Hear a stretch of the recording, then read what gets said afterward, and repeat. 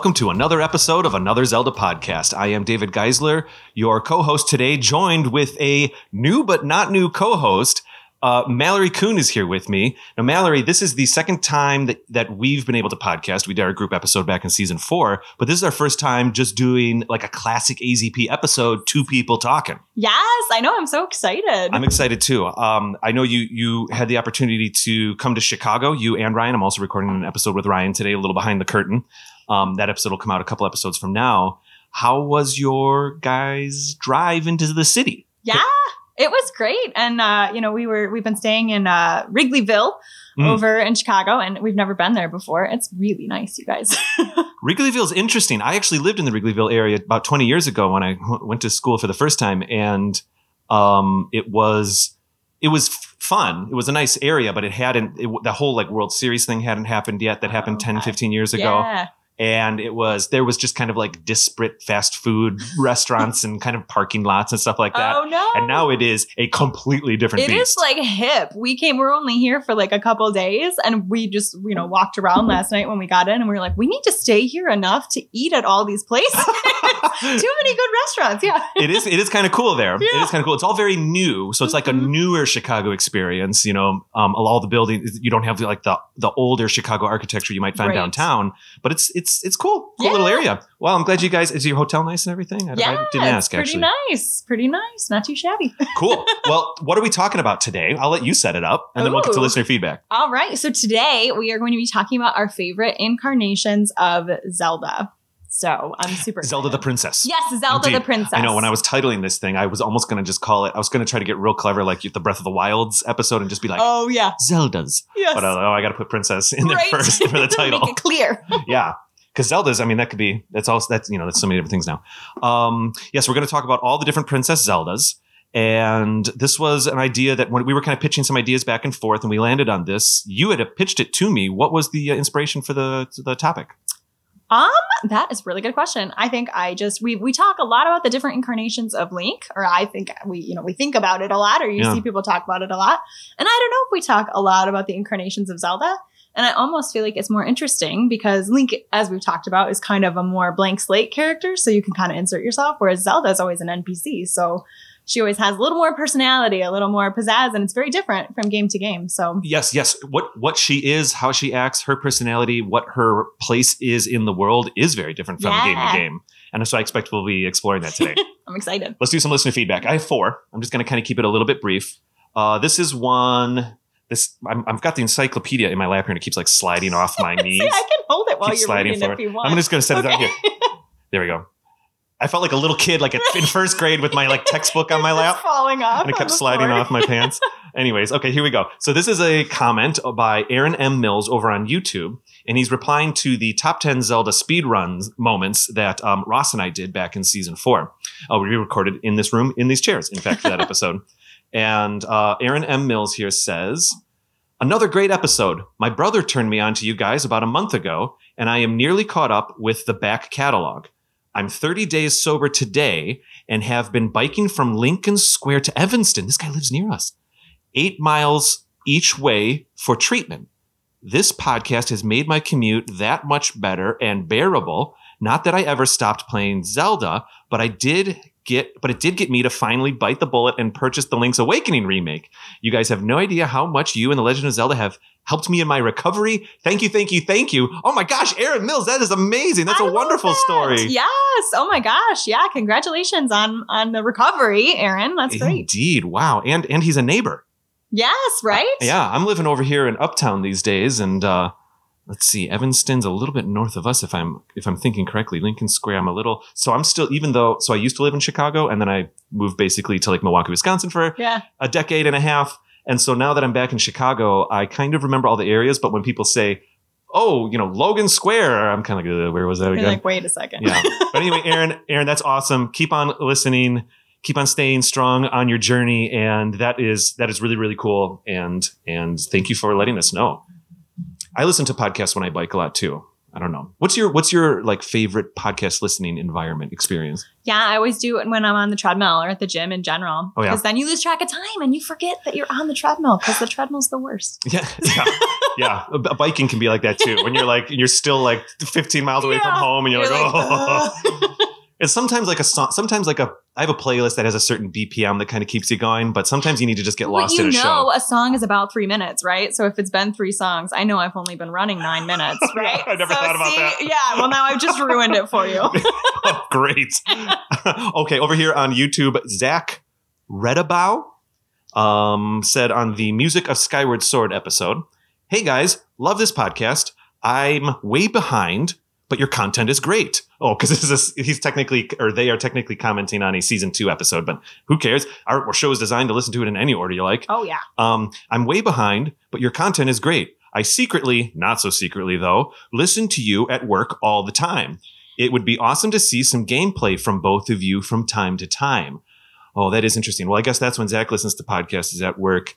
We do, I actually kind of want to speak to that for just a quick second. We consciously try to make this show something that can be shared with people, that someone could listen to it at work, maybe even like out loud at work. And I'm really happy to hear that that's Zach's experience.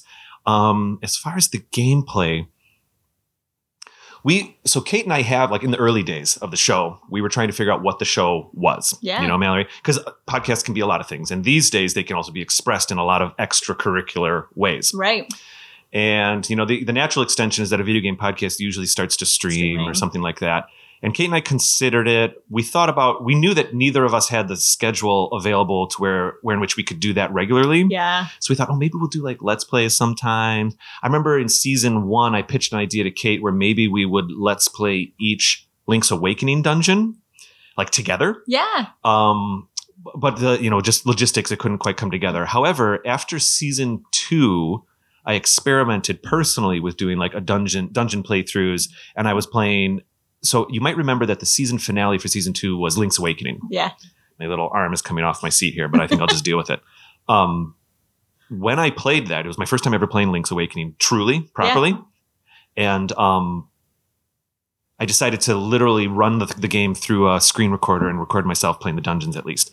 Because one of the things that Kate and I spoke to is how weird it is. Both of us have this weird experience where we did not play a Link's Awakening first. We played the traditional Zeldas, and I even jumped back to the old ones. Yeah. But I always kind of avoided Link's Awakening.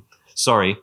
A Link to the Past. I've been saying Link's Awakening this whole time, haven't I? I have been saying Link's Awakening this whole time. I was like trying to remember the episode on Link's Awakening. I saw it in your eyes. But I was like, okay, I'm going with you. I honestly saw it in your eyes. It was like not a deer in headlights, but it's kind of like, okay, we're going to go on this path. I'm just nodding sure with you, yeah. I constantly swap those two titles. A Link to the Past was our season 2 finale, blah, blah, blah, blah, blah. I recorded myself, and I got 3 of those episodes out there. But right around the time the third one was being published is when we had to make all those creative choices for season 3. And so it did kind of fall to the wayside a little bit. But I still have those files, and I've even considered maybe going back and replaying some of the dungeons and eventually putting some of that stuff out there. It's okay. It's cool. I don't know if there's ways for us to really have that extra content. Right now, we're just really focused on making the podcast be a podcast. When was your first time playing a Link to the Past? Right? I almost said A Link to the Past. I actually have yet to play Link to the Past. So... Really? Yeah. Well, how far back do you go? Have you tried the original Legend of Zelda? No. So the original and Zelda 2, I have not played either. Mm-hmm. I think the furthest back in the catalog chronologically release order is Ocarina. Probably Ocarina. It's the furthest back I've gone. Yeah. Wait. How about Link's Awakening? Well, I did the remake for Switch, but I did play the original, which was delightful, by the way. The remake? Yes, it's wonderful. Yeah. Super cute. Yeah. I think I love the original. I still play the original. I think I enjoy the remake even more. Okay. I'm not saying more. I'm saying even more because it's not a competition. But I think they did a great job with that remake. Pardon me. Let's see here. So Link to the Past. I don't know. Are you inclined to try it out? Maybe. I have a really hard time, and this is probably not going to be a popular comment on a gaming podcast, but with really old video games, because I got into gaming with the GameCube. Yeah. So graphics that are less advanced than GameCube graphics, I have a really hard time. So you just push through when you're playing Ocarina. Correct. Okay. Yeah. Well, and you have an Ocarina shirt on right now, so you're obviously a fan. I like it a lot, and it took me, though, probably 5+ hours of gameplay to be like okay with it. You can deal with it. Yeah. I think Wind Waker was kind of the one that helped, where you kind of discovered Zelda. You've spoken to that in the past. It was kind of Ocarina with me, but anyway, I want to keep moving here. It's, I feel like A Link to the Past is one of those situations where it's not so much the graphics. I don't love the graphics in A Link to the Past, but they're fine. They're serviceable. I have been playing A Link Between Worlds, and I'm enjoying that one quite a bit.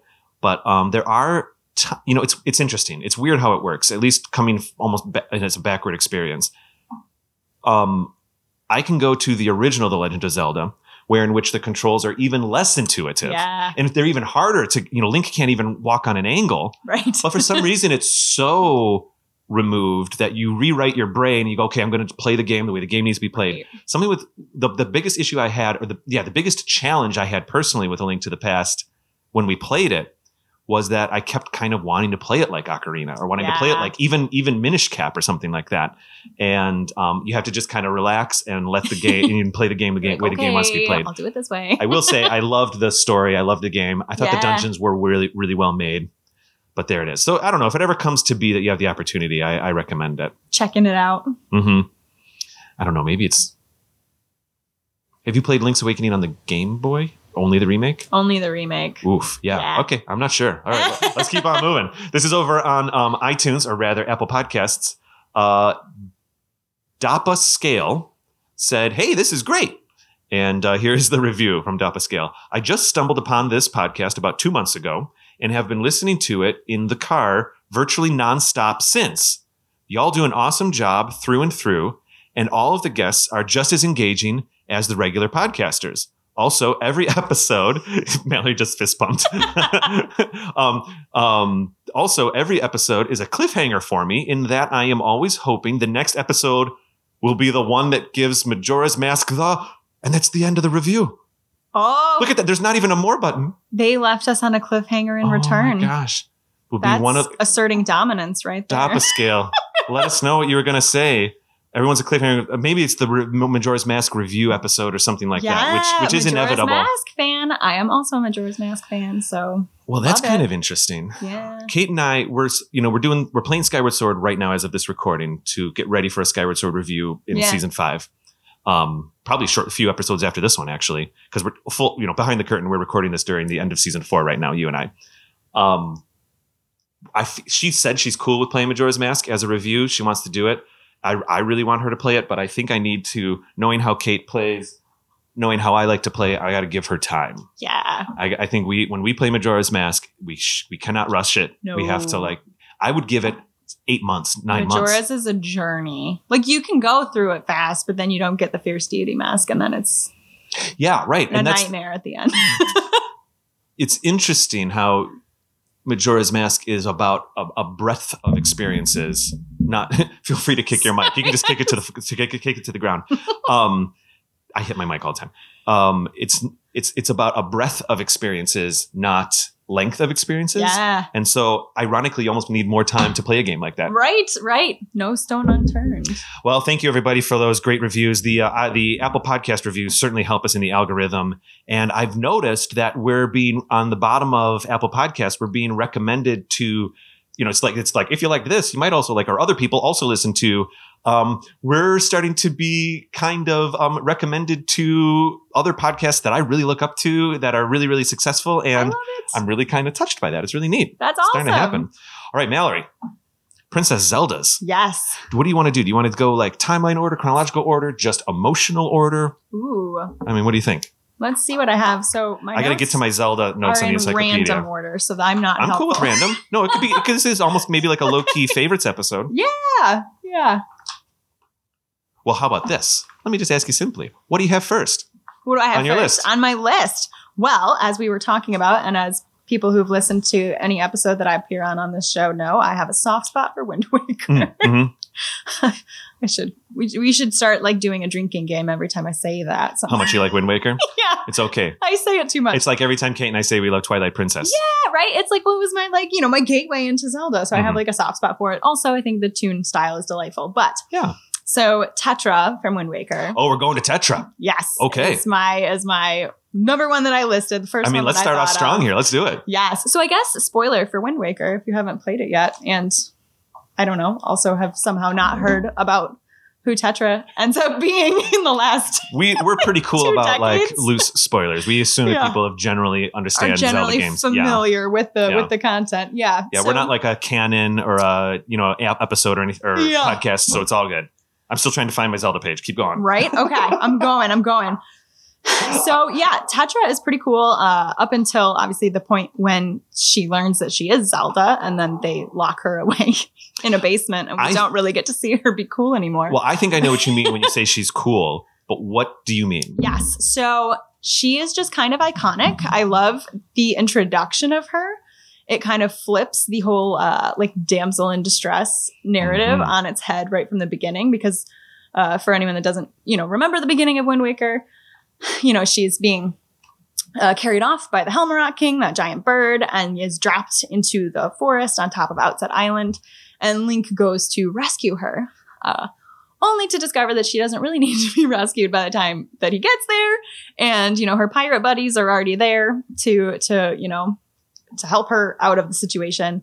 And she basically just kind of looks at Link as like, go away. Like, what are you doing? Yeah. So I really like that it flips that narrative on its head from the beginning. But also just like her little iconic wink that she does all the time. Yeah, you're right. Yeah, with those humongous toon eyes. Those big toon eyes, and like just how sassy she is and how commanding she is of her. She's a pirate captain. She's like 12, so I don't know how this works. But I never thought about that because Link is just a kid. Yeah. But in my imagination, Tetra is like a woman. But like they're like the same size. I assume she is also a kid. I think they're the same age. Yeah, it's pretty dang close. Definitely look like adults. So I'm not sure how she ended up in this situation. Oh my goodness, that never even occurred to me. Only imagine it's pure force of will. So well, she's got it. She does. Oh my goodness. What's interesting about Tetra too is that there's the closest thing to the Tetra experience in like a different Zelda game would be kind of the Sheik situation in Ocarina of Time. And I do think this was the next 3D game after Ocarina. So I think there was a little bit of, sometimes you'll see echoes of concepts go from game to game to game in release order. Though what's interesting about this situation is that Tetra doesn't know that she is Zelda. No, Tetra doesn't know what Zelda is. Tetra doesn't know any of that and doesn't care. She just starts off, kind of, I don't know, what's the expression? She's like an adventurer or something. I don't know. We don't really know exactly where she comes from. Seems that she's like more of like a rogue. She's like a thief. You know what I mean? She's a pirate. It's pretty cool. And so, she's written really, really, really quite well for the first maybe 3-4 dungeons. Definitely a lot of that stuff on not Outset Island, but what's the main island, the town island? Yeah, so Windfall Island. Windfall, that's it. So that's what I also like made some notes for like my favorite moments of Zelda in each of the games that I picked. So I had 2 for Tetra. The first one is when she shoots Link out of the cannon at the Forsaken Fortress. Yeah, she's like, it's fine. It's going to be good. It's going to be all great. And then, when he lands and his sword is nowhere near him, she like calls him on the little glow cube and is like, oh, I'm sorry about that, buddy. Like, well, whatever, which is pretty funny. But for like a character growth perspective, my second moment that I really like is on Windfall Island, when they're back there buying the bombs from the bomb shop, when they're going to go after Jabun. I don't know how we say it. Jabu, but the Wind Waker I think it's version. Jabun. I think so. Yeah. And so she's trying to get them to push off that night and head there. Yes. But then she looks up and she sees Link. Because Link sneaks in. Yeah. Right. And she does her little wink.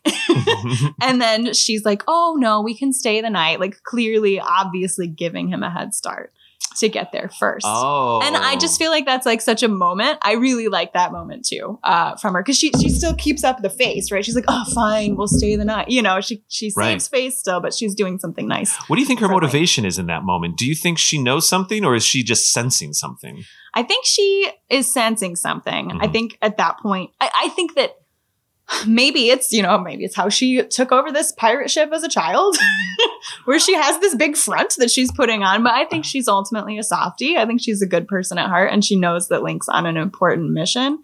And even though she has these pirates to control that want the treasure, she's like, maybe this kid's mission is more important than mine. I think you're right. I think you're onto something there because she, even before that scene, which is a fun scene, it's also, it's fun to be Link kind of sneaking around, learn how to sneak around, like to feel like you're seeing something tunnel. you're maybe not supposed to. Yeah, the tunnel. I think it's the first time you start really doing like the sidle stuff where you're kind of up against the wall. Yeah. Maybe there's a little bit of that before that, but it's the first time you're really executing some of those kind of new ways to move that certainly didn't exist in Ocarina of Time.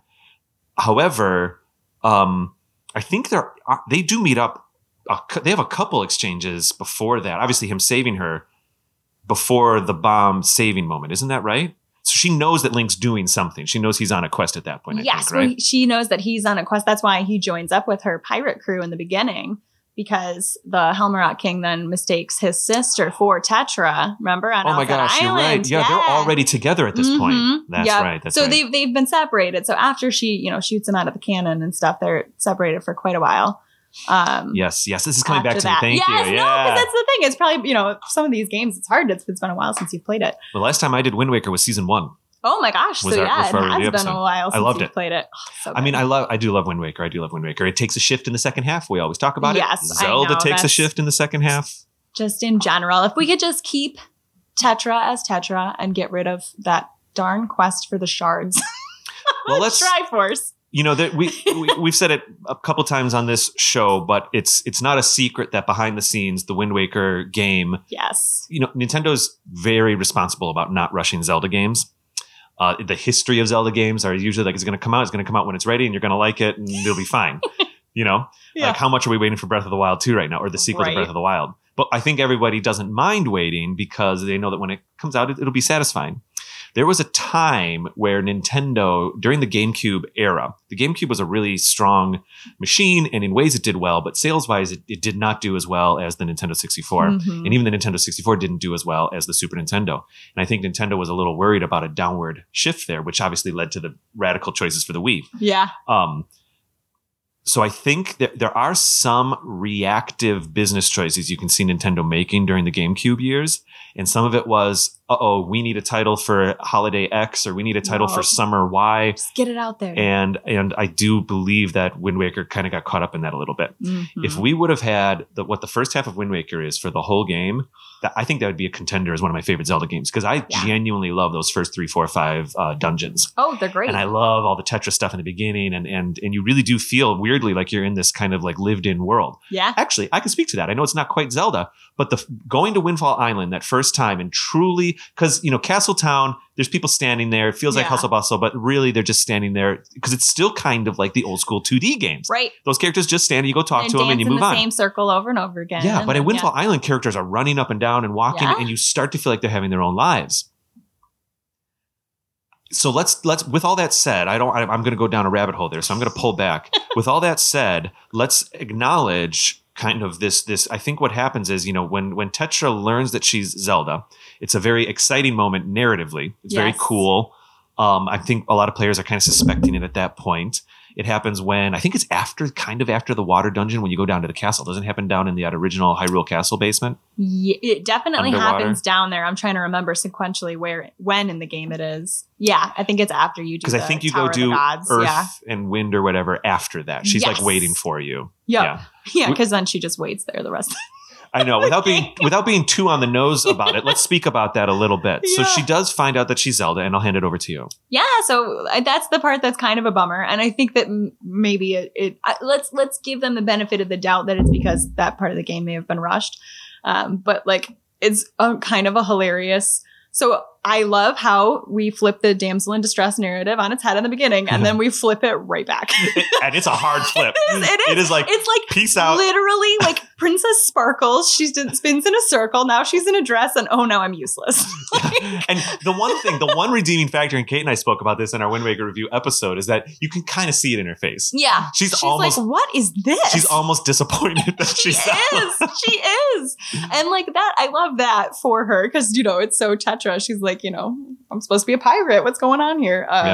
But yeah, narratively in the game, it is kind of a bummer. I just thought of something. I don't want to. What do they call it? What's the expression? Monday morning quarterback. Like when you know the expression of you watch I don't know much about sports, but my dad used to say this. So there'd be like a football game on Sundays, And then everyone goes into work the next day and they quote unquote Monday morning quarterback by saying the team should have done this, could have done that, should have done that.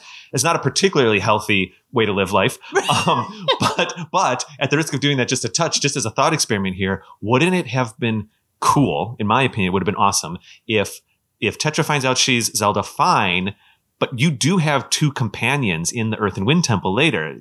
It's the little bird girl whose name I can't remember right now. Yeah, Medley. And Makar. And Makar, thank you so much. Your little Korok buddy. Now, I do appreciate both those characters. I really do. But maybe it would have been fun if Zelda would have been that other, and she would have gone along. And even if she was the secondary side character. Well, or if we'd had a proper third, because usually it's in threes, the dungeons, right? That would have been cool. So if we had Medley and Link, and then the Makar and Link, and then for the very final dungeon, instead of finding Triforce shards, we have Zelda along with us, Tetra, And that would have even lined up, because the one thing that is cool about the final battle is that Zelda there is some AI running where she does actively participate in the final battle. So much so that you have to make sure you have to manipulate the situation so that her line of sight she can execute the arrow. That is cool. That is empowering. Zelda's like technically landing the final blow, and it's not in a cutscene. It's gameplay. Right. That is neat. Yeah, I think there's just a little dip there in the second half, huh? Yup. Well, anyway, so that's Tetra. Tetra is super cool. I think Tetra, we've discussed the whole thing. Well, I feel like we're kind of on a roll here. Can we go to Ocarina of Time, Princess Zelda? Would that be all right? We can talk about Ocarina because of I think Time, there are some parallels there and also some differences. Oh, for sure. Yeah, because she's kind of an impetuous little child, right? When you first meet her, right? She's kind of got a little sass to her. She might be a little younger than Tetra, I think she's a lot younger than... Well, she strikes me as younger, but also she's, living in a castle grounds, not leading a ship of grown pirates. So maybe that's true. Why. Yeah. Like Tetra is worldly. Right. She has some experiences. But yeah, no, I feel like... Well, we know Link's basically 7. It's been said that Link is 7 and then he becomes 14. Zelda's like under 10 in Ocarina in the beginning. Yeah, is the vibes I'm getting. Certainly, absolutely. Yeah. So Link meets her, and I don't know. Do you have any notes about Ocarina? Zelda? I don't, but I've obviously played Ocarina, so I do know playing Ocarina. Kind of, the first time you meet her in the courtyard, I played Ocarina of Time came out when I was in high school. I know plenty of people played it when they were younger. I was very excited to play Ocarina of Time. I had played Link's Awakening first, but Ocarina of Time in many ways was my first like Zelda game. Right. And so me walking into that courtyard and having this animated character turn around and say, "I'm Zelda," that was my first time with a Zelda, because Link's Awakening doesn't have any of that. Link's Awakening, that's right. It felt so special. It felt really cool. I remember legitimately thinking like, "Oh my gosh, I'm in a Zelda game. This is the best thing in the world." And it was so cool. And I was excited to see her. And I didn't mind that she stayed in the castle or anything like that. Do you have anything to say about the young Zelda in Ocarina of Time? Not a ton. I mean, because it was inside your first 5 hours and you're still dealing with the graphics. No, I'm just joking. Like a little bit, though. Oh, really? Yeah. I mean, but, I think that Zelda in Ocarina of Time becomes more quote unquote interesting when she is Sheik. But you don't know she's Zelda. And I did my first playthrough of Ocarina of Time when I was like, I'm married and an adult. So like I knew obviously that Sheik was Zelda because I didn't live in a cave all these years. But did you play your first Ocarina of Time as the 3D remake or on 64? No, I played it. Well, it wasn't on 64. It was on like an emulator. Oh, sure. But yeah, it was on our like one Wii. of these like Wii U's, Wii's. Sure, that's yeah. Mm-hmm. So, but yeah, it was the 64 version. I have played the 3DS version since. I enjoy that 3DS version. I would love a little Switch port of that thing. But anyway, seriously, it'd right? be cool. I would love that. That would be great. But yeah, so I think that she becomes more interesting when she's Sheik. Just maybe I'm forgetting. I don't remember a ton of interactions with her. Well, if you look at when she's young. I'm sorry, I didn't mean to. No, you're good. I thought that was innocent. I apologize. When you look at, so yes, like from the point of view of the story, maybe the narrative of Ocarina of Time, Zelda's there and we don't see her until the end, but we realize it's been Sheik the whole time. Right. If you look at the story of it, she's very active behind the scenes. We just don't see that part in the game. But she when Link gets frozen for 7 years, basically, we oftentimes people call it time travel. They say, "Oh, Link travels, 7 years later." And I think from Link's perspective, that's an accurate way to say that. But really, the truth is, he basically disappeared for 7 years. Exactly. That's how Ganondorf was able to take over everything. And Zelda's trying to hold down the fort. She's trying to hold down the fort, and she basically has to go into hiding, and that's an amazing story right there. Yeah. So then she's actually really. She actually is active from a story point of view for the rest of the game, showing up as Sheik, being mysterious, sending Link. So this is where some of the Tetris similarities come in, but I think it's a little different because Sheik already knows Link, knows the situation. Right. Sheik is controlling the situation, whereas Tetra might be, like I said earlier, like sensing the situation and being smart about things. I don't know. How did you feel about Sheik? So you knew Sheik was Zelda the first time you played. Right. So that was spoiled for me just by living in the world. But I think Sheik is a cool character. I think if Tetra is different from Sheik, they're similar in the sense that they both like have a lot of agency. They both have their own thing going on that is separate from their interactions with Link, which is important and sometimes rare for some side characters, especially female side characters in some games. But I think Tetra is more of like an anti-hero. She's, maybe a little morally gray. Like I said, I think she is ultimately a good guy at heart, but she's a pirate. She probably steals things. Tetra, right? Yeah. She probably does live a life of grayness. Exactly, You're right. Exactly, right? I presume at least. Whereas Sheik, I think, honestly, I've compared Sheik somewhat tongue-in-cheek, but somewhat not, to almost like a Gandalf character, where it's like she's guiding you through the game, but like she only shows up for like a second, and like she could be so helpful, and then she disappears. Yeah. You gave me a poem. Could you give me like a longer rope or something? Could you like help me out? Yeah, right. Or like, I just fought off all this stuff. You're dressed like a ninja. Can you not help me with this battle? You show up when it's done. Okay, that's fine. I think they were going, the creators of the game were almost going for like, is this a good person or a bad person? Because the red eyes and all of that. Sheik has the red eyes, which is kind of interesting. I think that's what they were going for, but it all does come around. Zelda also helps in the final battle. Yes. That is further and, in my opinion, better realized in Wind Waker. But does she shoot the arrow or does she just give Link the arrows? It's hard for me to remember. She throws him the sword. Because remember, the sword falls away in that final battle with Ganon. She kind of like, there's that fun part in the end where you're running down the castle with her and she's opening the doors for you. Gosh, you say fun.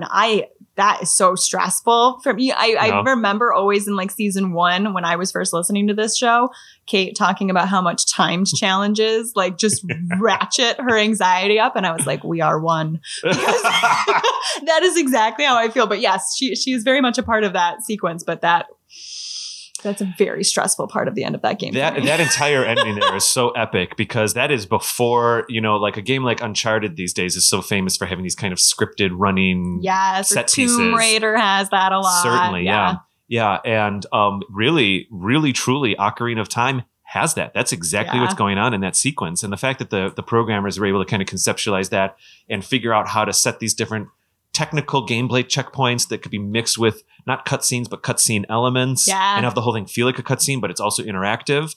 I remember the first time playing that part, equally thinking, because if, as a male player playing as Link, you can't help but project a couple emotions of like, oh my gosh, I'm with Zelda. I have to protect Zelda. Yeah. But also she's kind of leading the way. We're together. Right. Your senses are on high alert and you're just trying to read the scene and figure out what's going on.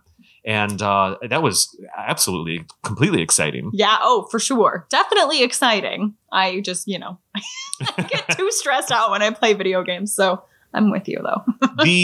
I've never actually, does the castle just crumble if you run out on the timer? I never gave myself the opportunity to try it out. You know what? I don't know if I have either, because we'll have to... Listeners, if you guys have had the castle crumble on you, let us know, because I would guess that it probably does, and then they just start you at the top it's probably like critical mission failure, and then that's not a Zelda term, but no.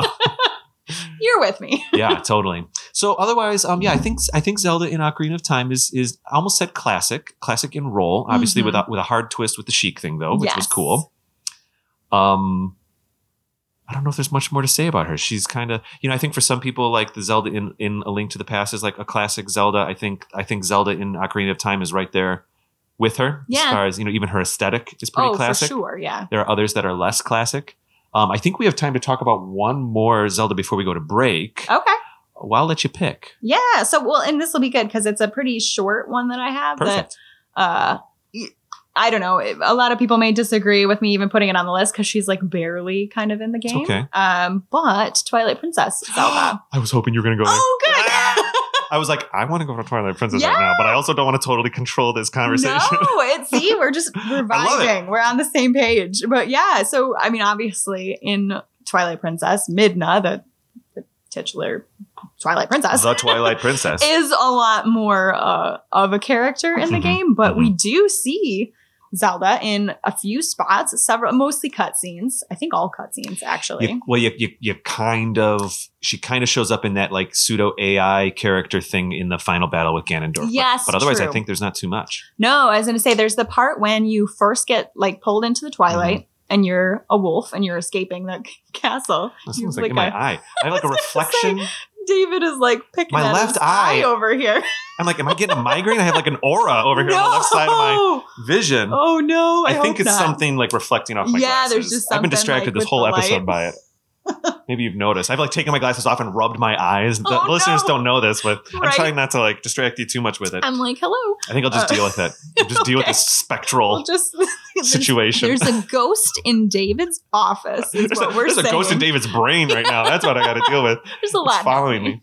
Anyways, Twilight Princess. Yes. Twilight Princess Zelda. Yes. Oh, we were kind of talking about Midna though. Yeah, well, no, because your first interaction with Zelda in Twilight Princess, you have Midna. It's when you first met Midna, basically. And you're up in the tower trying to escape the dungeon or whatever. You're getting out of the dungeon. You're getting out of there. So, and that's interesting. When it's kind of fun that Midna plays with you and says like, oh, have you figured out where we are yet? Have you figured out? Like it really does add the anticipation. I don't know if that's quite the right word, but you know what I mean? It is though. And oh my gosh. Oh, I think I've talked about before in some episode. I love Midna. She is my favorite character in the entire franchise. But the first time I played the game, she is like a little creepy behaving and like with those little, have you like toying with Link? I was a little afraid of her in the beginning because it's like you don't really quite know what to make of this character. I felt the exact same way. I also love Midna. I think she's awesome. And they obviously kind of want you to not know if she's a good person or a bad person. And actually, no, wait, I'm going to rephrase that. I don't think they don't want you to know. I think she isn't necessarily a great person in the beginning. No, she's not. She's very, very selfishly motivated in the beginning. And she's a great character. Good arc there. But anyway, right. So we're going along the roof of Hyrule Castle and we come across the first time we meet Zelda. Yeah. And she's like all hooded and she's kind of like mysterious. And I think it's like, we don't know it's Zelda, but like you can see like the little hair tender. You know it's Zelda. You know it's Zelda. Like, it's Zelda. I can't wait. On, yeah. But I don't think you're supposed to know it's Zelda, quote unquote.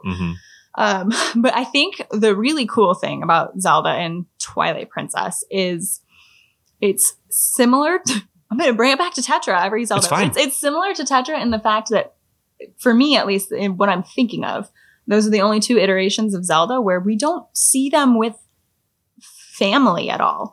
They are the matriarch of their own situation. You're right. So Ocarina of Time Zelda obviously has her dad. It's like we don't see him, but it's in there. It's in the narrative. Breath of the Wild, we got disapproving, withholding father. Literal family issues in Breath of the Wild. I think it's implied. Now, I'm reading the Twilight Princess manga right now. I'm on issue 4, I should say. And they do flesh out a little bit of Midna's backstory. Okay. I wonder if I'll get a little bit more about Zelda. Yeah, because she seems quite young. I mean, all the characters I feel like in Twilight Princess are aged up quite a bit. Like, I've always perceived Link as more like 17, maybe. Yeah, mid to late older teens. Like totally. Young adult novel Link, right? He seems older than the 14-year-old Ocarina of Time. Yes, Link. Absolutely. Yeah. Absolutely. In my perception, at least. And I perceive Zelda, and that is maybe a little older than him. Maybe like she's 19, right? She's like college Zelda. I like that idea. I never thought about it. I think, But I feel like she's quite young still, and she is doing her best to try to like hold down this horrible situation that's happening. And it seems that she is all alone. It seems like she's all alone even before the really horrible stuff starts, which is in the kind of the prologue of the game. Mm-hmm. She's almost the queen. Right. You know what I mean? Right. Functionally. Yeah. They still call her Princess Zelda, I think. I think they the call guards her Princess refer to her Zelda. as Princess. I think so. But yeah, I mean, we don't see I'm captivated. a I wonder if king or that I've noticed. I wonder if he like least. passed away just before and she's Right. just stepping into and place. she's trying to keep Hyrule together. Mhm. But yeah, so I always really liked that because it's just, I think it's a really feminine yet strong interpretation of Zelda. So we have the somewhat masculine yet strong in Tetra and in Sheik a little bit. Yeah. But in this, it's like she's not gonna be, running around and muscly and, whatever, but she's strong in a different way. I love this. So I really, really like Twilight Princess Zelda for that. I mean, because when I think of reason. Twilight Princess Zelda, I think epic. Yes. But it's like a quiet epic. It's weird. It's like stately. Yeah, right. Mm-hmm. Yeah, when she turns around and you only see like her nose and her mouth, it's like, to this day, it's still so cool. Yeah, right. It's like, oh, chills. Yeah, I know. No, functionally in the game, she's not around too much.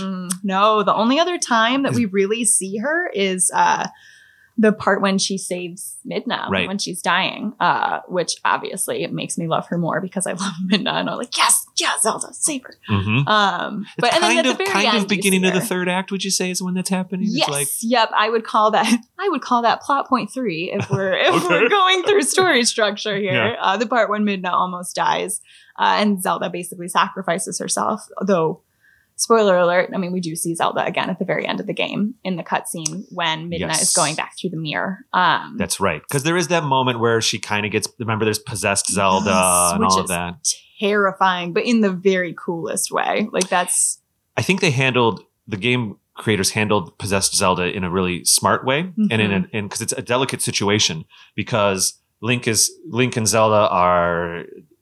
I don't really actually think Link and Zelda in Twilight Princess are in love with each other at all. No, I don't think there's any romance. They barely know each other. Right. Yeah. They're just kind of trying to do the right thing. Mm-hmm. Plenty of people argue that Link loves Ilia more than anything. Oh, for sure. That's how I always read it, is that's why he's doing what he's doing. I mean, and also he's Link. He's a hero at heart, blah, blah, blah, whatever. Right. But like the initial push is that he sees Ilia get taken. And he has a wonderful relationship that builds with Midna, but I don't think there's really love there or anything like that. No, I always viewed that as more platonic, though I will say like I can make a case for it not being platonic, but I always view it as platonic. I guess it feels, by the time they have to say goodbye to each other, it feels like a strong relationship. Yes. Let's just put it that way. Right. Well, and they've been through it together at that point, right? Yeah. They've saved 2 worlds together. It's a bond.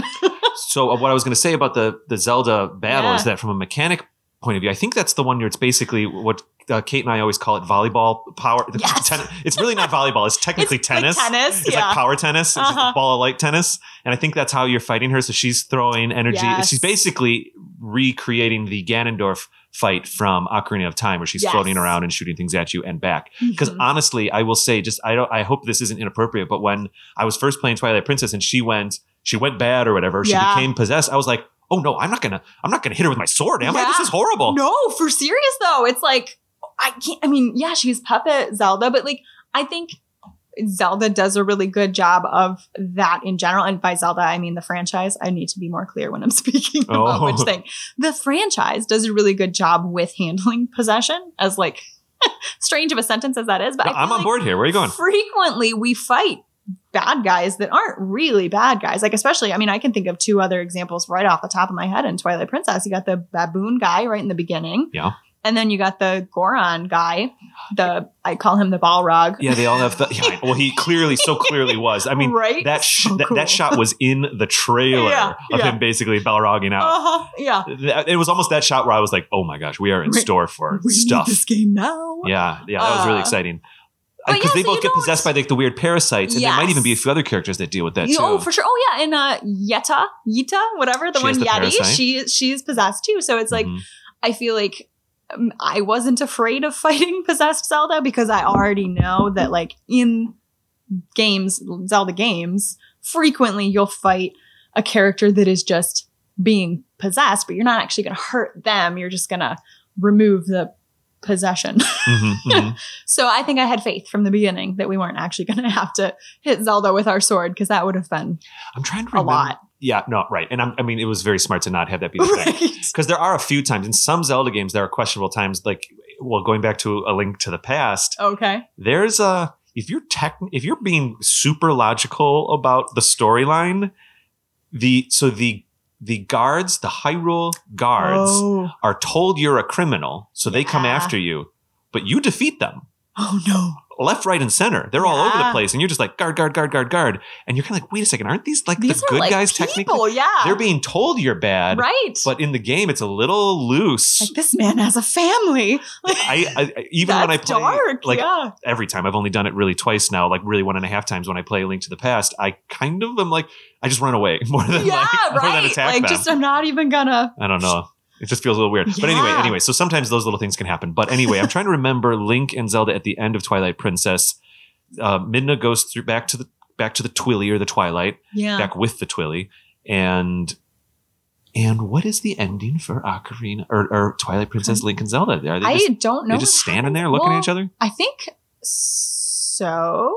I actually don't remember either. It's been a really long time. I started doing a playthrough of Twilight Princess recently, and then life got busy because everything on the Wii U or GameCube or just on. We have it for GameCube. GameCube, yep. So so I was just kicking back and playing it a little bit, but I didn't get to the end of this playthrough yet. I can't remember exactly. It's all good. What happens? I'm trying to parallel it with like the Ocarina, Link, and Zelda, because there they do say goodbye to each other. And maybe we don't remember because it's not particularly memorable, because they're not strong. They don't have a bond really at all. Their only bond has been Midna. And responsibility. Right, yeah, exactly. And the fate of Hyrule. Yeah. And like now Hyrule's, gravy train. It's feeling good. And Midna's gone. So they're probably just like, all right, deuces, I'm out. Yeah, it's interesting. So the friendship companion thing definitely happens with Midna and Twilight Princess. Zelda is almost more of an icon or something. And that leads us into other games where Zelda does become maybe a mixture of the two, which I'm sure we'll talk about after the break here. Sounds good. All right, great. I'll see you in 30 seconds. Perfect. Actually, it's probably more like 2 minutes, but anyway.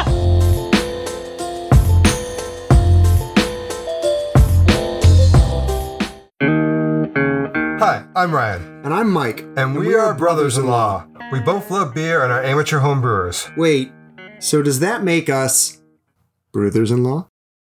I believe so. Every episode, we will talk about aspects of beer and home brewing. But nothing super technical, because we're learning this too. So join us as we sit down together and dive into something beer-related. Whether it's a little field research, tasting a certain beer style, or beers from a specific brewery. Talk about our experiences brewing beer at home, including our own solo brews, as well as themed competitions we'll set up along the way. We will also talk about some of our favorite aspects of brewing, like hops, extra ingredients, building our brew cave, and more. And of course, our own misadventures that have happened along the way. So, if you like beer, are home brewing already, or if you have an interest in home brewing and don't know where to start, join us on Brothers-in-Law Podcast on Apple Podcasts, Spotify, Google, YouTube, or wherever you listen to podcasts. And make sure to follow us on Twitter @Brothers-in-Law and check out our website, brothersinlaw.com. Cheers. Cheers. 1 heist, 6 plots for betrayal. When Raya Cautela cons 5 other thieves into helping her steal a magical artifact from the most powerful man in the world, she knows she's playing with fire. What she doesn't know is that the rest of her crew is just as underhanded as she is, and they all have plans of their own. M.J. Kuhn's Among Thieves, a fantasy heist novel full of twists, turns, and betrayal, available beginning September 7th wherever books are sold. Visit mjkuhn.com for more details. Hi everybody, David here. I just wanted to take a second to tell you about Another Zelda Podcast's brand new merch store. Yes, we've opened up the store to celebrate the beginning of Season 5. One of the shirts that was pretty popular this past Valentine's Day was a shirt designed by AZP blog writer and regular guest Shane Kelly. Now, he drew up a punny shirt where a like is eating a heart, and of course, the shirt asks, "Do you like me?" This one we also offer not only as a regular t-shirt, but also as a hoodie, so that's nice and cuddly. So if you're interested in displaying your Another Zelda Podcast fandom, head on over to our website, anotherzeldapodcast.com, and click on the merch tab in our main menu right up on the top of the screen there. All right, let's get back to the show.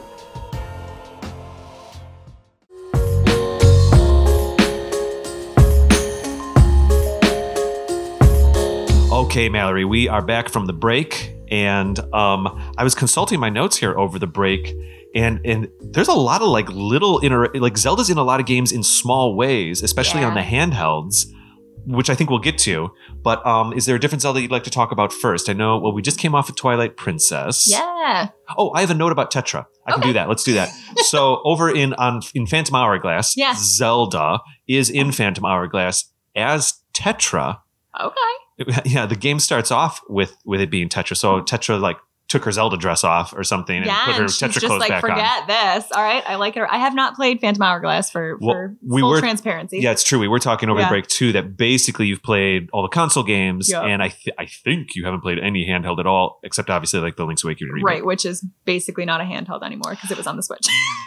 You're in a similar situation as Kate. Certainly when we started the show, Kate hadn't played a single handheld Zelda ever. Or for that matter, like 2D Zelda, so to speak, because you know the Phantom Hourglass ones are technically 3D, but anyway, they're kind of in the style of 2D, or flip that.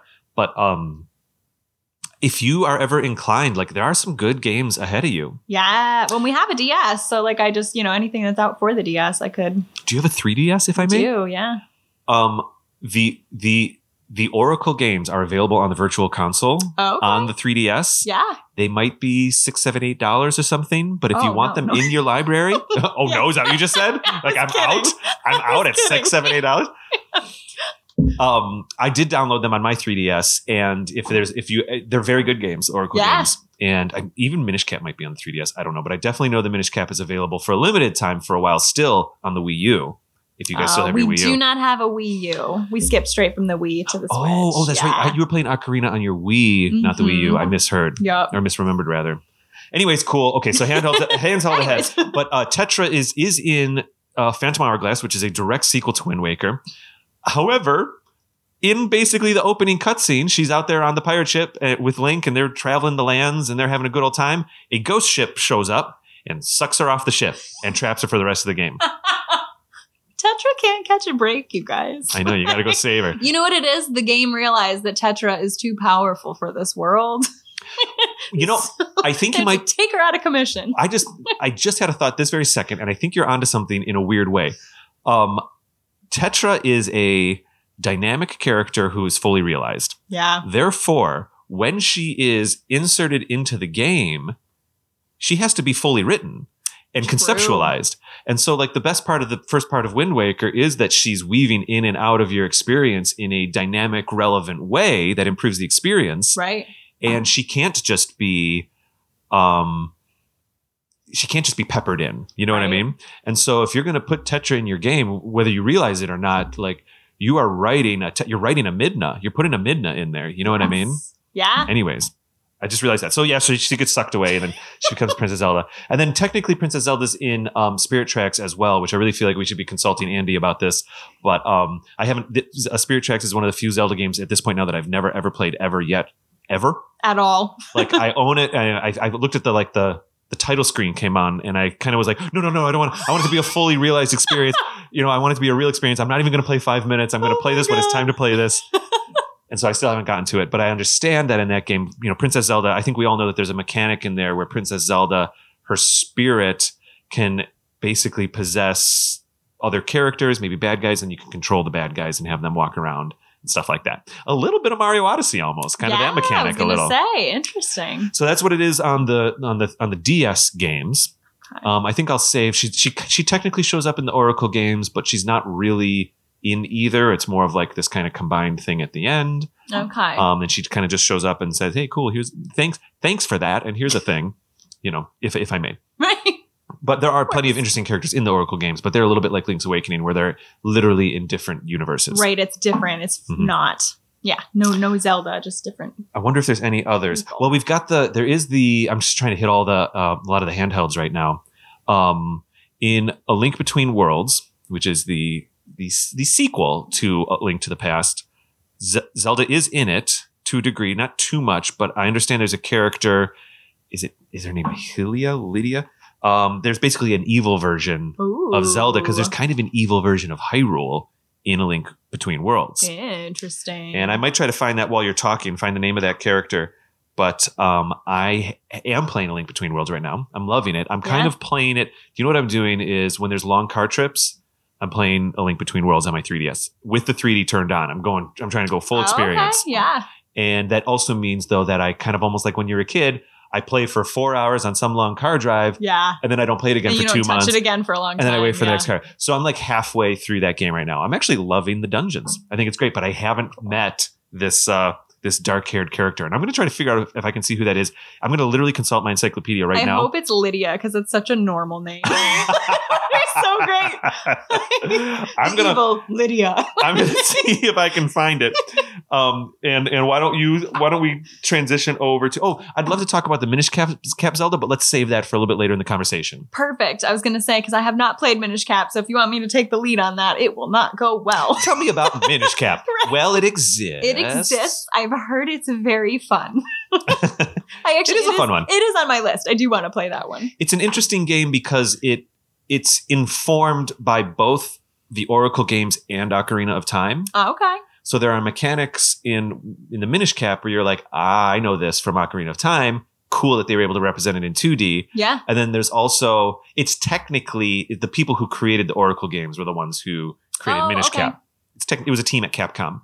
And so there's also mechanics that carry over from those games. So it feels familiar for 2 different reasons. And it's a really nice mix. Yeah. Anyways. All right, I'm gonna check out games here. All right. Who would you like to talk about? I was going to say, we can talk about Skyward or Breath. I tell you what, I would love to talk about Breath of the Wild Zelda. I do think there's a lot to say about the Breath of the Wild Zelda. But let's do Skyward Sword right now. Yeah. Just for some context, have you dove into the HD version? I didn't say that right, but I have not dove. Have you divin in? I haven't played the HD yet. Yeah. I really, really want to though, because I have heard from folks that I know that have played it that a lot of the I don't have many complaints about Skyward. Like I really did like it, but the few mechanical challenges that I had, there's workarounds in the remake. Yeah, from what I heard. I'm stoked about that. Some of the controller metaphors work better than others. Yeah, but ultimately, I was pleased to be playing it with honestly smoother graphics. They still do the kind of painterly look, but it's dialed in a little. It's great. Okay, I will say I'm loving it. The parts. So we used to talk about Skyward Sword, and I'd say, I want to love Skyward Sword. I think I even literally said that in season 1. And playing the HD version now for the past couple months has taught me, I do love Skyward Sword. And some of those things that I didn't care for playing it the first time are consistent in this version, but it helps me look at it a little bit more critically. And that's fine. Yeah. You know? Anyways, it's a blast. Let's talk about Zelda and Skyward Sword, because if I may, you might have this note already, but I'm trying to transition so I can check out my book here. Oh, go for it. The Skyward Sword Zelda is very much a romantic storyline. Yes. Opposite, I would say, to the Twilight Princess Zelda. Yes. I think that the Zelda, if we're looking at, especially I think in release order, they were right after each other for consoles, right? What Twilight are we doing? Princess Twilight Princess Skyward? Yeah. Because they were far apart, years and years apart, but I think they were right after each other. Is Twilight Princess only 2 Zeldas away from Breath of the Wild? Console-wise? I think so. Holy moly, I think you're right. I know, right? Oh, right. Yes, because Twilight Princess kind of came out on the Wii, but really it was a GameCube game. Yeah. And then Skyward Sword was on the Wii. And that was the one that was like, guess what? It was for the Wii U. Built for the Wii. Which is why Ryan and I don't have a Wii U, by the way, because we were like, we'll buy a Wii U when the Zelda game comes out for it, and it never did. It never did. Well, it was Breath of the Wild. Yeah. Because Breath of the Wild was built as a Wii U game. And it also came for the Switch, though, so we just got the Switch. I think if the Wii U would have sold better, it would have just flat out just been a Wii U game. Yeah. You know, but anyways, I'm okay with the fate. I love it. But yeah, that's okay. We've solved that mystery. Yes. So anyways, but yeah, it's very different because I would honestly read them as the same age, the Twilight Princess and the Skyward Sword Zelda, roughly. Is her name Lydia? You just smirked. It's Hilda.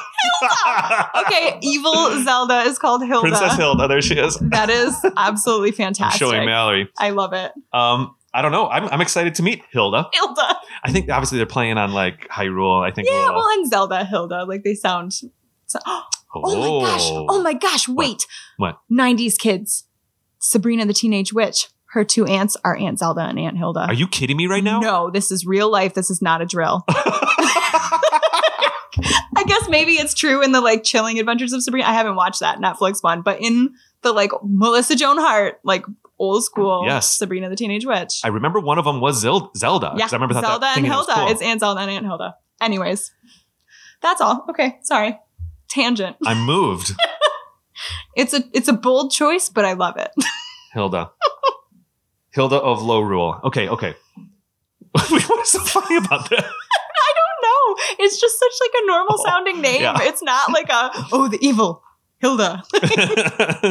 And then the greatest beast we've ever known, the most evil person, Charlie. Right, exactly. That's like the vibes of it. Anyways. So Skyward Sword Zelda. So I read her age-wise because, the Link in Skyward Sword is like in some sort of soldier academy, but like he's living in a dorm, He's right? like at Hogwarts. I read him as like 17, 18, like older. So there are times in the game where they say you're just a kid. Okay. Like, characters will say, oh, just a child, just a kid. So he's maybe 14. I don't know if he's like a full 17. Okay, he's younger than I had like. I don't know. Now that I'm thinking it. about some of those cut scenes and how he reacts with her, it does feel a little older. Okay, like well, what is it? High school at least. Yeah, high school is 17, 18-ish. 14 would be high school too, technically, I guess. But like you're coming out of it because he's about to graduate. It's his year's colors, the green, all of that. Yeah. Okay. He's only, and look, Groose is built like a linebacker. I don't think he's 14. That's a really good point. And I think they're the same age. You've sold me, 17. So I'm going with it. And Zelda has a room at the school too, which implies she's a very similar age, if not the same. Right. So I would read her as like an older teen, or I always have. Mm-hmm. So she's, in my mind, quite similar in age to the Twilight Princess Zelda, but she could not be more opposite in personality and like in just the portrayal of her character. I think the Skyward Sword Zelda is like really playful and she's funny, and I love like our introduction to her, when she's like, wake up, Link, you know what I mean? Like at the very beginning of the game, right? Yeah. Or no, it's a letter from her, isn't it? At the very beginning? I don't know. And it's a bird. She sent a bird. The thing, she does send a loft wing. The thing is that Link has, for the most part, almost in all games, he has to get woken up in the beginning of the game. Yes. It's almost a joke. I'm going to try to figure out when Minish Cap came out, if it came out before or after. Oh, I've got it right here. Let's keep going. I'm just going to source this real quick. Yeah. So, but yeah, I like the Zelda in Skyward Sword. I think she has probably one of the most, other than Breath of the Wild, one of the most compelling character arcs that we see, because she does go from being kind of girlish, and I don't mean that in like she's too feminine, but like girlish, not girly. Like she's young. She acts more young and playful and jokey around, and she really takes on some very serious responsibility by the end of the game, and does so unflinchingly. So I think she has a lot of growth throughout the game, even though most of it's off screen because poor Link is just chasing her. Game. Yeah, he's chasing her a lot. And what is it? After like the 6th temple, finally you get a conversation. And she's already been dealing with what she has to do. Yes. Which was still cool. I loved it. Ginxie has never played a Zelda game before. Okay. And Skyward Sword, because it's on our Switch right now, because I'm playing it, there was like a night maybe 2-3 months ago where all of a sudden I heard Skyward Sword out in the living room. And you remember that little bonus episode we had about Rogue Heroes, which was that multiplayer Link's Awakening? Oh, yeah. I don't think it was on our main feed, but it was on YouTube, and I might have put it out there as a bonus episode. Ginxie played a ton of that, and she loved it. And it's basically Link's Awakening, kind of via Four Swords, almost dungeon crawler, random dungeon crawler. She loved it. And she said, oh, is this what a Zelda game is? And so she knew that the 3D games were a little different, and I have a personal rule that I'm never going to ask her to play any Zelda game ever. I just don't want to put that on her. And, she can find the series how she wants in her own time and in her own way. And if that equals never, I'm also cool with that. But to my surprise, Skyward Sword came on and I heard it. And she's about, she's maybe 20 hours into it now. She hit a point where I think she's done. Okay. What I know about Ginxie. But she came to me after the first couple hours of playing, or rather, I know I was in the office probably working on a podcast and I could hear Skyward Sword out in the living room. And after a couple hours, I went out there. And she turned to me and she said, oh, this is like a romantic comedy. She said, are all Zeldas like this? And oh, no. She meant it in a good way. Yeah, no. She's like, oh, there's like a story. I like this. And because she was doing all the bird training stuff in the beginning, and the whole ceremony was she played up through Demise, like eating Zelda or whatever. Right. And that, you know what I mean? She got through all of that, and she basically was at the Faron Woods, and so she had met old Impa. Okay. Or the old one, or whatever they call her. Right. Spoilers. And so that's about where I came in, and she was loving it. But what she liked about it is that there were all these relationships. Yes. There was the Groose relationship, blah, blah, blah, blah, blah. But I think that Zelda and Link do have a strong relationship in this game. For sure. Yeah. I heard someone make the argument that they read their relationship as fully platonic in Skyward. And obviously everyone can interpret everything how they like. I have never read a relationship as like more overtly meant to be a romantic pairing in a Zelda game, at least. I think I agree. Than Link and Zelda in Skyward. They blush. They blush. They have like their little moment on the tower. And then like you even have like, this is, I think another reason why I read them as being like maybe 16, 17 years old, because it's like a high school romantic comedy. In the beginning, you've got the bully that has a crush on the girl. Oh my gosh, you're right. Right? Like it is very, very much fitting into those archetypes. They're like 3 or 4 times there's the, I want to tell you something. And they look at each other. Then something interrupts. Right. Longing glances. Yeah. But they're innocent enough. Oh yeah. You know? Oh yeah. It's, I think it's very, to me, I always read it as a very romantic pairing, between the two of them. And it's, I think it's a cute relationship that they have. And, but I do like that we don't have, the romantic relationship dovetailing into Link must save Zelda. Now he does. He goes to try to save her, but like she has Impa. Like really, Link does his part and Groose does his part, right? In the end, like they're in the end they're a team working together, though, doing their disparate parts. But it never felt, at least to me, like Link coming to save the poor, helpless woman. Well, the problem with the trope of going to save the poor helpless woman is that it turns into a prize, and that's not a great thing. Right. I think, Impa is there for Zelda. And I think even after that third dungeon, because that's the most recent game I've played now, there are times where, Impa, it's part of the story. You can't help it. But Impa's like, you're late. Yeah. I was here to help her. You're lucky, because if I wasn't here, she would have been done for. Yeah, right. She would have been done for. And so Impa is capable of helping Zelda, but Impa also does know, I think, it seems like Impa does know that Link's supposed to be the hero, quote unquote. Right. And that he's supposed to find his potential. So I think that's why she's also a little hard on him in those moments. So it's not that Impa's saying you aren't needed here. Right. She's basically saying you're not doing well enough. You're falling down on the job, buddy. Yeah. Like we need these, all of the parts of the puzzle to work, and I'm subbing in for you right now. So even when he is like taking a more active role near the end when she's frozen, she has willingly done that. She's gone into that state as like a self-sacrificial moment. Like I feel like Zelda has a lot of agency in Skyward Sword, and I really like that about the game. Even if in that second half, I guess it's also kind of one of those like going into the third act things. Yeah. Because it's literally after 6 dungeons, you're kind of just doing that final stuff, which is really where I am in the game right now as we record this. Oh, okay. This cutscene happened to me recently.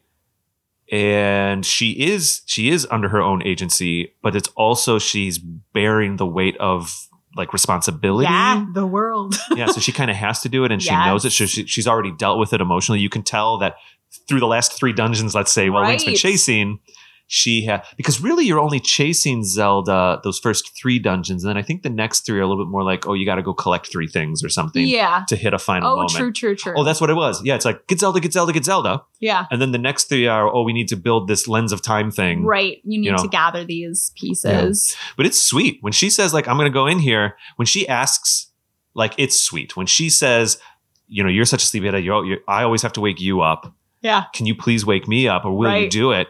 Even me playing this time as a 40-year-old man, I was like, it's cool, Zelda. It's cool. It's going to be all right. Yeah. I was like, oh my gosh, that's so sweet. Yeah. It was a little poetic even like almost. A moment. Yes, yes. And so I'm excited to see kind of what happens at the end of Skyward Sword here. My memory does not serve after the Demise battle. It's been quite a long time since I've gotten to the end of that. And also, the first time I played Skyward Sword was on the Wii. And it was way after the Skyward Sword hype. I literally bought Skyward Sword at like a used video game store because I was like, oh shoot, I didn't get this one. Yeah. I'll get this one. And then I kind of played it half focusing on it. I have to be honest. And so I'm really pleased that this time I can focus You're on like it more. Really diving in. Yeah. I didn't even remember. I certainly had played the part where she goes to the gem and says, will you wake me up? I don't remember any of that. Right. So a lot of this stuff is feeling new. Anyways. I love it. I love it.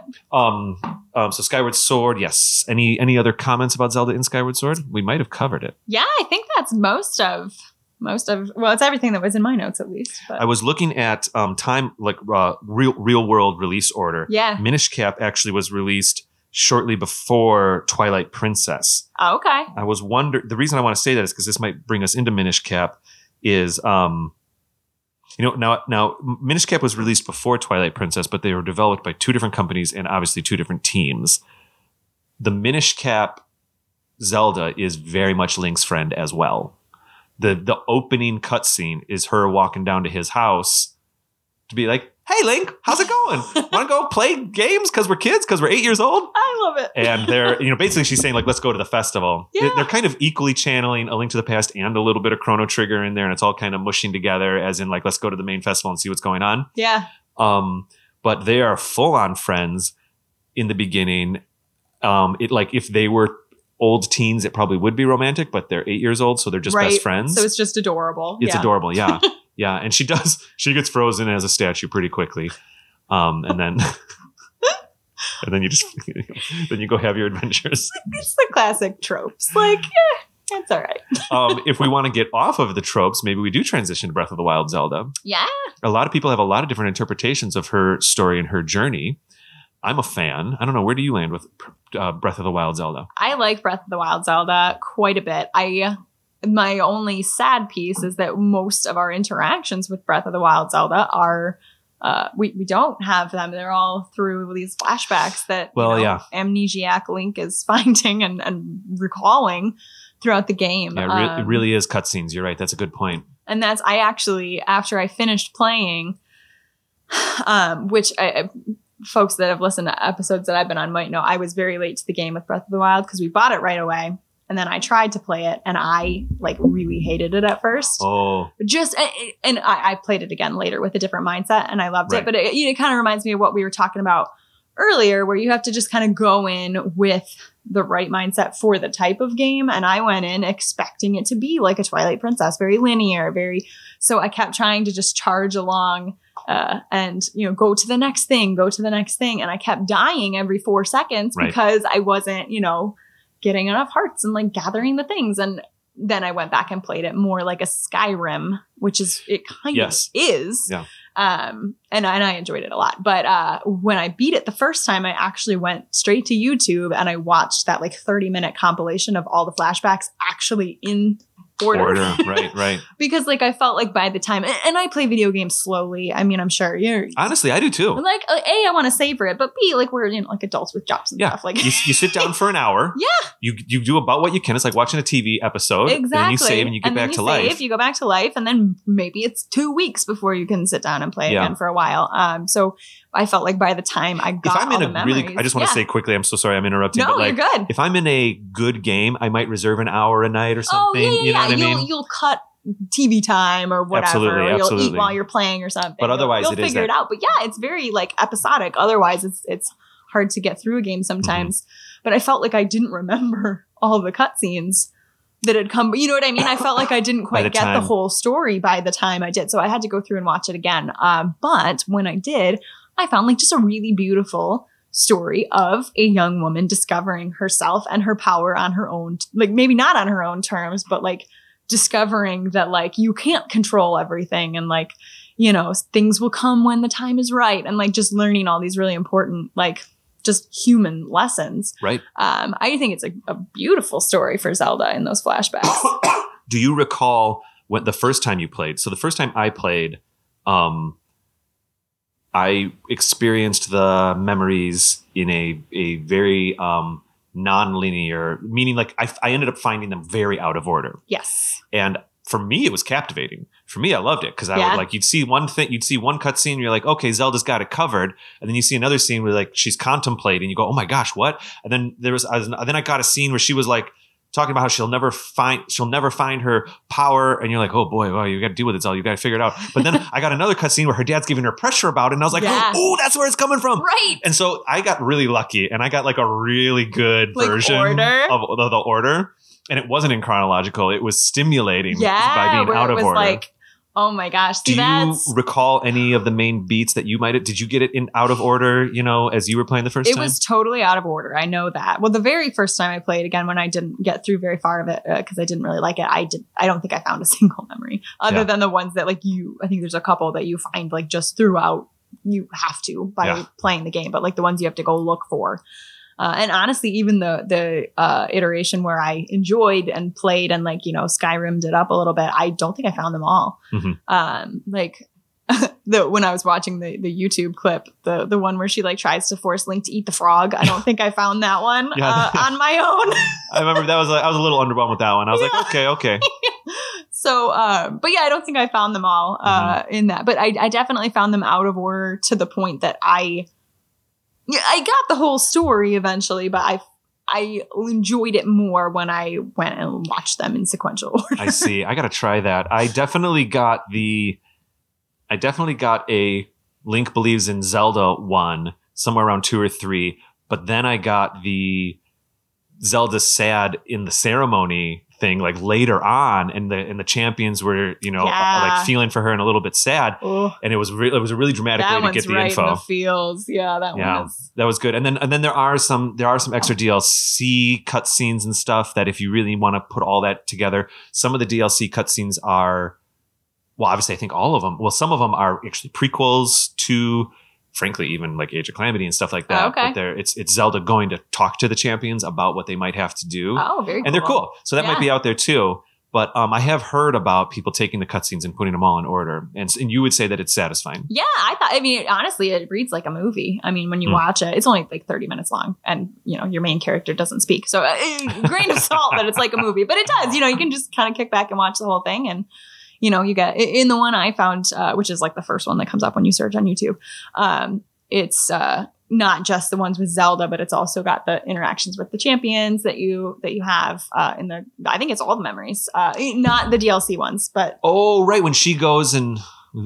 Like when Link goes and talks to them. It's Link, when Link's talks to them, you're right. Yep. There are so those. you get those as well, sprinkled in. Right. So. Yes, because those cutscenes just happen every time you're about to go into one of the beasts. Yeah, which are like the only ones I got the first time because again, I wasn't. I wasn't like trying. Well, now that you know Zelda's story, what's your take on Zelda in Breath of the Wild? Yeah, I think she is a classic underdog, how she's presented, which is funny. I mean, she's a princess and, she's not really an underdog, but like she is in her story, right? Where she's so driven and she has so much, she's so intelligent and she's, got all these great traits. And then, she's got this, the king looks like a total jerk in those flashbacks, like in my personal opinion. I think the king might be. Like he seems like just like the worst dad. Like, I mean, and he's under pressure. Right. We get it. But like, so she's got all this pressure coming in and she, is not succeeding and failing again and again and again, but keeps getting up. Like it's very inspiring, I feel like, to watch her story in that. Being told you have to do something, you have to do it now, and you don't even know how to do that thing is an emotion a lot of us can relate to. Well, there's the flashback, and this is the one that like it gets, I mean, at least me, it gets you in the feels where it's when she's talking to Link and she's like, you're really good at this, but like, what if, you didn't know if this was what you wanted to do? What if you were just expected to be a guard because your father was a guard and like, da-da-da-da-da-da. Like, what if this wasn't your path and you're forced into it? And it's like, oh, like there's probably so many people who are, pushed into things by their parents. Fortunately, like I'm lucky my parents are super supportive with stuff, but like there are people that do get pushed into career paths they don't want. Like that probably hit those people real hard. Or when the world pushes you into that path. Well, yes, that's true. There's a lot of different ways to have it happen. Yeah. When you just know you have to do something. And then what also is interesting is how she almost in a panic starts wondering if maybe she should find alternate alternative Yes. ways to deal with this. Like if she doesn't find her power, maybe there's a scientific way to deal with it. Maybe it Right. could be with these robots. And then, so the one thing that's been a theme for me my entire life, if I may get personal for a second, is the balance of, like the passion and then also the logistics of needing to be alive and all that kind of stuff, and balancing that and trying to figure Yeah. out what that balance is. It's a lot. And even if let's make it a little more realistic, let's bring it all the way down to like grade school or something like that. And it's the end of the school day, you're home and you have, I guess I'll make it personal. I remember back in the day around 4th or 5th grade, I was designing a like Jurassic Park board game. Love And it. it was kind of like D&D light, where you were rolling attack dice and all the characters had different storylines, and I was trying to make the logic of it, and I was literally building the board, and I loved this thing, and I couldn't wait to get home to work on it. And I worked on it for months. I literally built the instruction manual and everything. So we're going to play this game sometime, right? I think the instruction manual still exists. I think I saved it. And it might be playable. The game might be playable. I don't know if I still love have the board. Because I had like colored pencils making the board. It was all a grid system. But anyway, Amazing. I digress. The point is, I would get home and I would be challenged because I'd have homework. Yes. And I wouldn't be passionate about the homework. I could understand that the homework was relevant for a long-term goal. And you're being told you need to do the homework, but it doesn't feel important. But Yeah. you kind of know it. I guess it's important. So that's a really complicated. Now, if that emotion is expanded to something much more dramatic, so that balance, I would, you're working on the board game, you're working on the passion project, and it's filling your soul, but you're feeling guilty because you think you should maybe be doing that responsible thing. But when you're doing the responsible thing, you start to die inside a little bit, or you're not being fed. As let's a say. novelist with a day job, you are speaking to my soul. So I was going to kind of go there. I was going to kind of go there. It's so true, though. It's so true. Having the two jobs. Yeah. You know what I mean? Mm-hmm. And- And it's very relatable. Our poor Zelda. Yeah. So for her to try to find, so in some ways, if her passion might be in these robots, Yeah, you the could say, tech. and exploring that, whether she's doing it out of panic or interest or whatever, she's also being challenged. Like, is every minute that I'm researching these robots, is that a minute that I should be meditating in the pond, Right. figuring something out? And that balance, I can identify with it very much so. Yes. But also, if I spend all my time meditating in the pond and the power never comes, Yes. then have I wasted all the time that I should have been spending finding an alternate path to victory here? Right? Completely. Yeah. She's got a big, poor Zelda. Yeah. That's one of the reasons I really, really like Zelda in Breath of the Wild, even though she's not in it. Yeah, I know what you mean. Until the end. But I'm stoked for the sequel because it looks like she's going to be very much It part of does. it. I don't think we've seen her in gameplay yet, but it does seem like she's certainly that very first teaser trailer from like 900 years ago implied that she was going to be active. Pre-pandemic, I think Yeah, that was. it was. That trailer it's been came a long out time. before our live water dungeon episode, wherein Kate and I met Celeste for the first time. I did not realize that long ago. trailer has been. Oh was that my long ago. gosh! All right, we need this game. Yeah, I'm excited for it. But yes, I also have high hopes. I love Zelda's story. I don't, even if it were just the movie, maybe I will watch all the cutscenes in order. I loved her story in that game personally. Yeah, same. Did too. Did you ever have a time in your life where you really had to struggle with that balance of the passion and the logistics? Yesterday, no. Because wait, your day job, I don't want to dig in too Yeah. personal. Your day job, does it have like a set in and out time, or is it like a work at home office job? So it is now. It's a work at home. So I Yeah. just started a new job a couple months ago. Before that, it was like a very much going into an office kind of job. But there's still I'm in meetings like pretty much all day, so it's got set hours. I But see.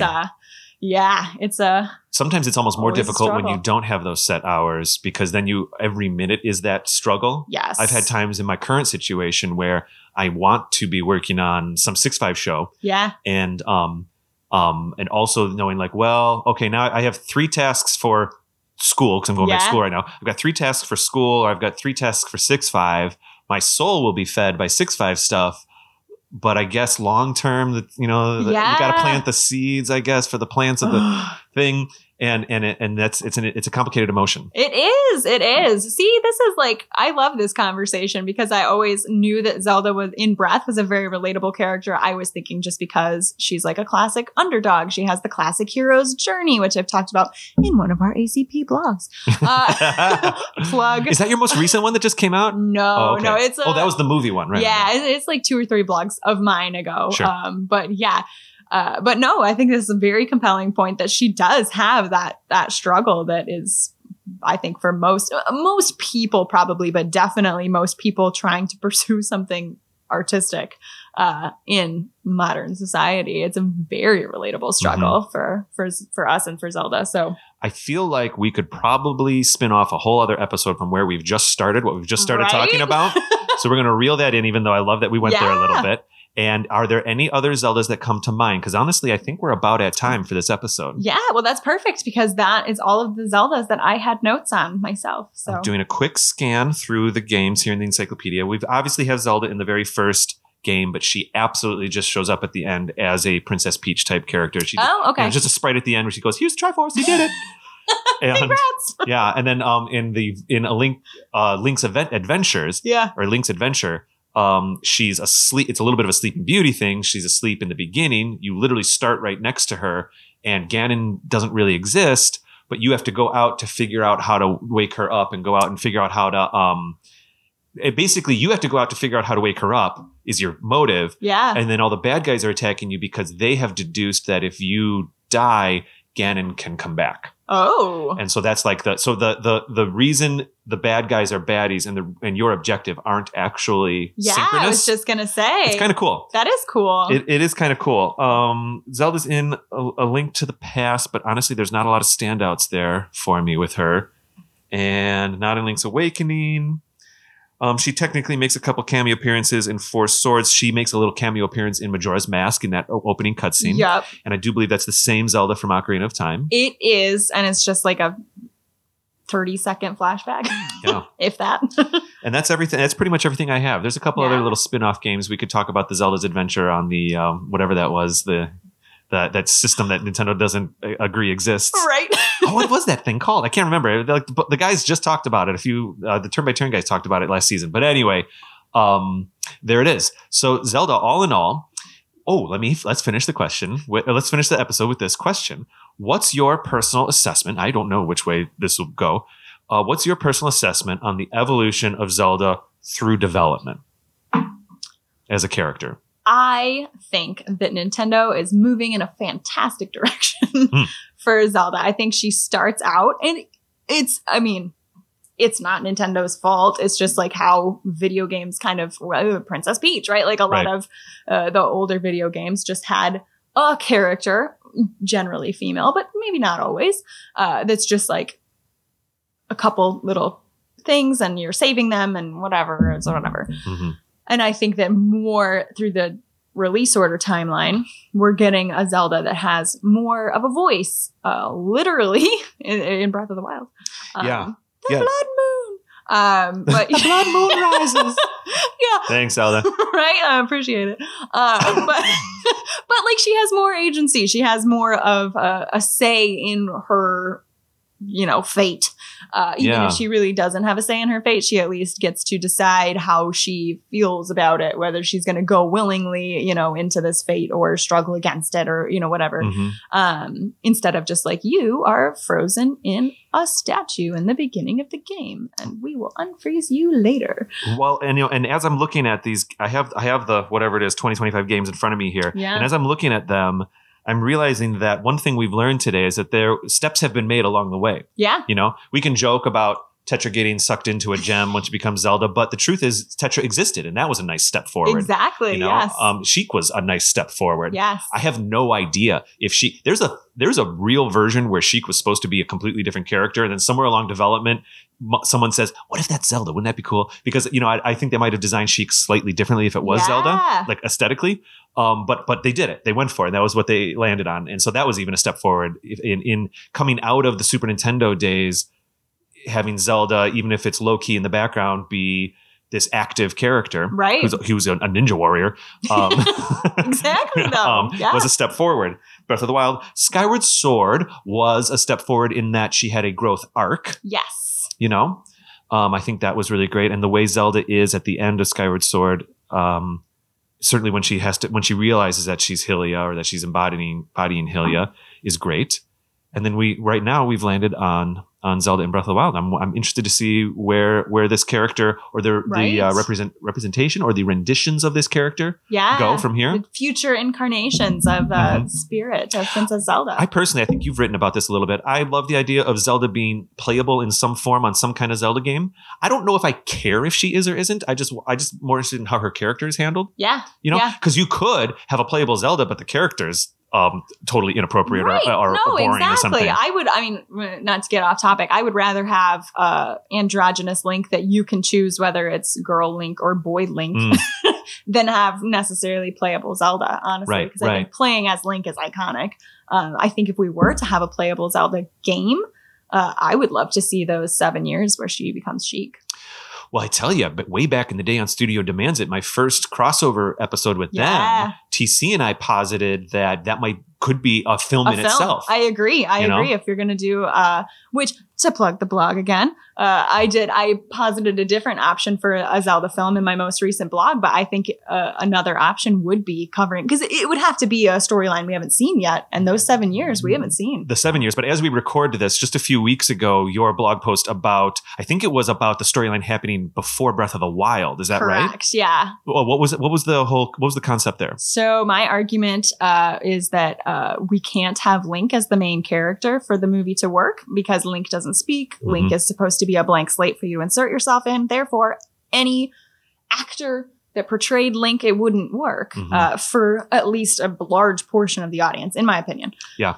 So I posited that we just have this era where the hero is sleeping and things are getting darker and darker right before Breath of the Wild begins. And we have a random Hylian pick up the sword, or a sword, not the sword, and say, I'm going to be a hero because there isn't the hero. Interesting. And try to at least save his little corner of the world. And then I have like a photo image in my brain of like the end credits scene, like Marvel style, where we go to the cave and we see Link wake up. Post credits and Link wakes up. Correct. And that would be, how I perceive something might work for a film. I love it. So let's I feel like we could keep chatting. I think I'm going to call it.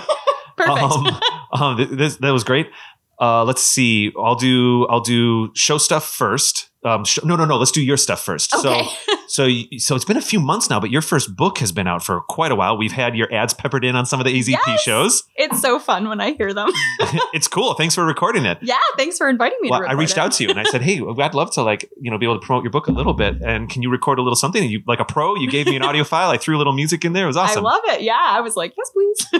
So anyway, what if people want to find anything about Among Thieves or you or even your blogs on AZP, how can people find Mallory Kuhn? Yeah. So you can find me literally every social media. So Facebook, Twitter, Instagram, TikTok. I am at MJ Kuhn Books, MJKUHN Books, all one word. And that's everywhere. I'm going to ask you something that may not be appropriate. Do you have terrified, but do you have a concept for a continuation after Among Thieves? Oh, yes. Okay, cool. That's all I need to know. Cool. Yeah. Nice. Wonderful. Well, people can find me on Twitter and Instagram at Raptor Paint. They can find the show on Twitter at Another Zelda Pod, on Instagram, Another Zelda Podcast. You can find us on Facebook, YouTube. We're over on Pinterest now, basically just searching Another Zelda Podcast. Yeah, Celeste handles our Pinterest account. And speaking of another thing that Celeste helps with is our Discord account, which you can get to, I believe, by clicking on a link on our website, though I've heard a little bit of feedback that link's not working. I'll get into it. Okay. I'm not sure why. I dip into Discord here and there, but honestly, Celeste and Shane and a few other folks are really doing the heavy lifting over there. They're really for sure. Yeah, keeping I'm in the there community every once alive. in a while too. So, yeah, it's very cool. It's fun. I love it. It's like do you know what I feel like? I feel like it's like, to me, it feels like it's like the green room of the podcast. It's like where people mingle and talk and chat. I love it. And a lot of times is. Ideas come out of Discord for an episode, that kind of thing. You know what I mean? It's the backstage in some ways. Otherwise, you can find all this stuff and our blogs, of which many Mallory has written, over at anotherzeldapodcast.com. Mallory, this was a pleasure. This was so fun. Thank you. I look forward to more episodes with both of you. Oh, and thanks again, as I already have said in previous episodes, thank you so much for you and Ryan stepping up in season 3 and legit kind of out of like cold intro. No prep at all. Recording 3 full-on EZP episodes back in season 3, the two of you. Yeah. It was amazing. We were honored that you trusted us with it. So I trusted you with it and I looked forward to it. By the time, like, honestly, when I asked you to do the 3rd one, I just wanted another Mallory and Ryan episode. And I kind of was like, okay, I got to reel this in. I can't just have them do all these episodes. Just go. Yeah. All right. Anyways, thank you so much, Mallory. Yes. And until the next time we record, I guess have a good life. Sounds good. Okay. But, do you want to say it? Yeah. Mallory, I'll see you later. Okay, bye. Whoa, that was pretty good.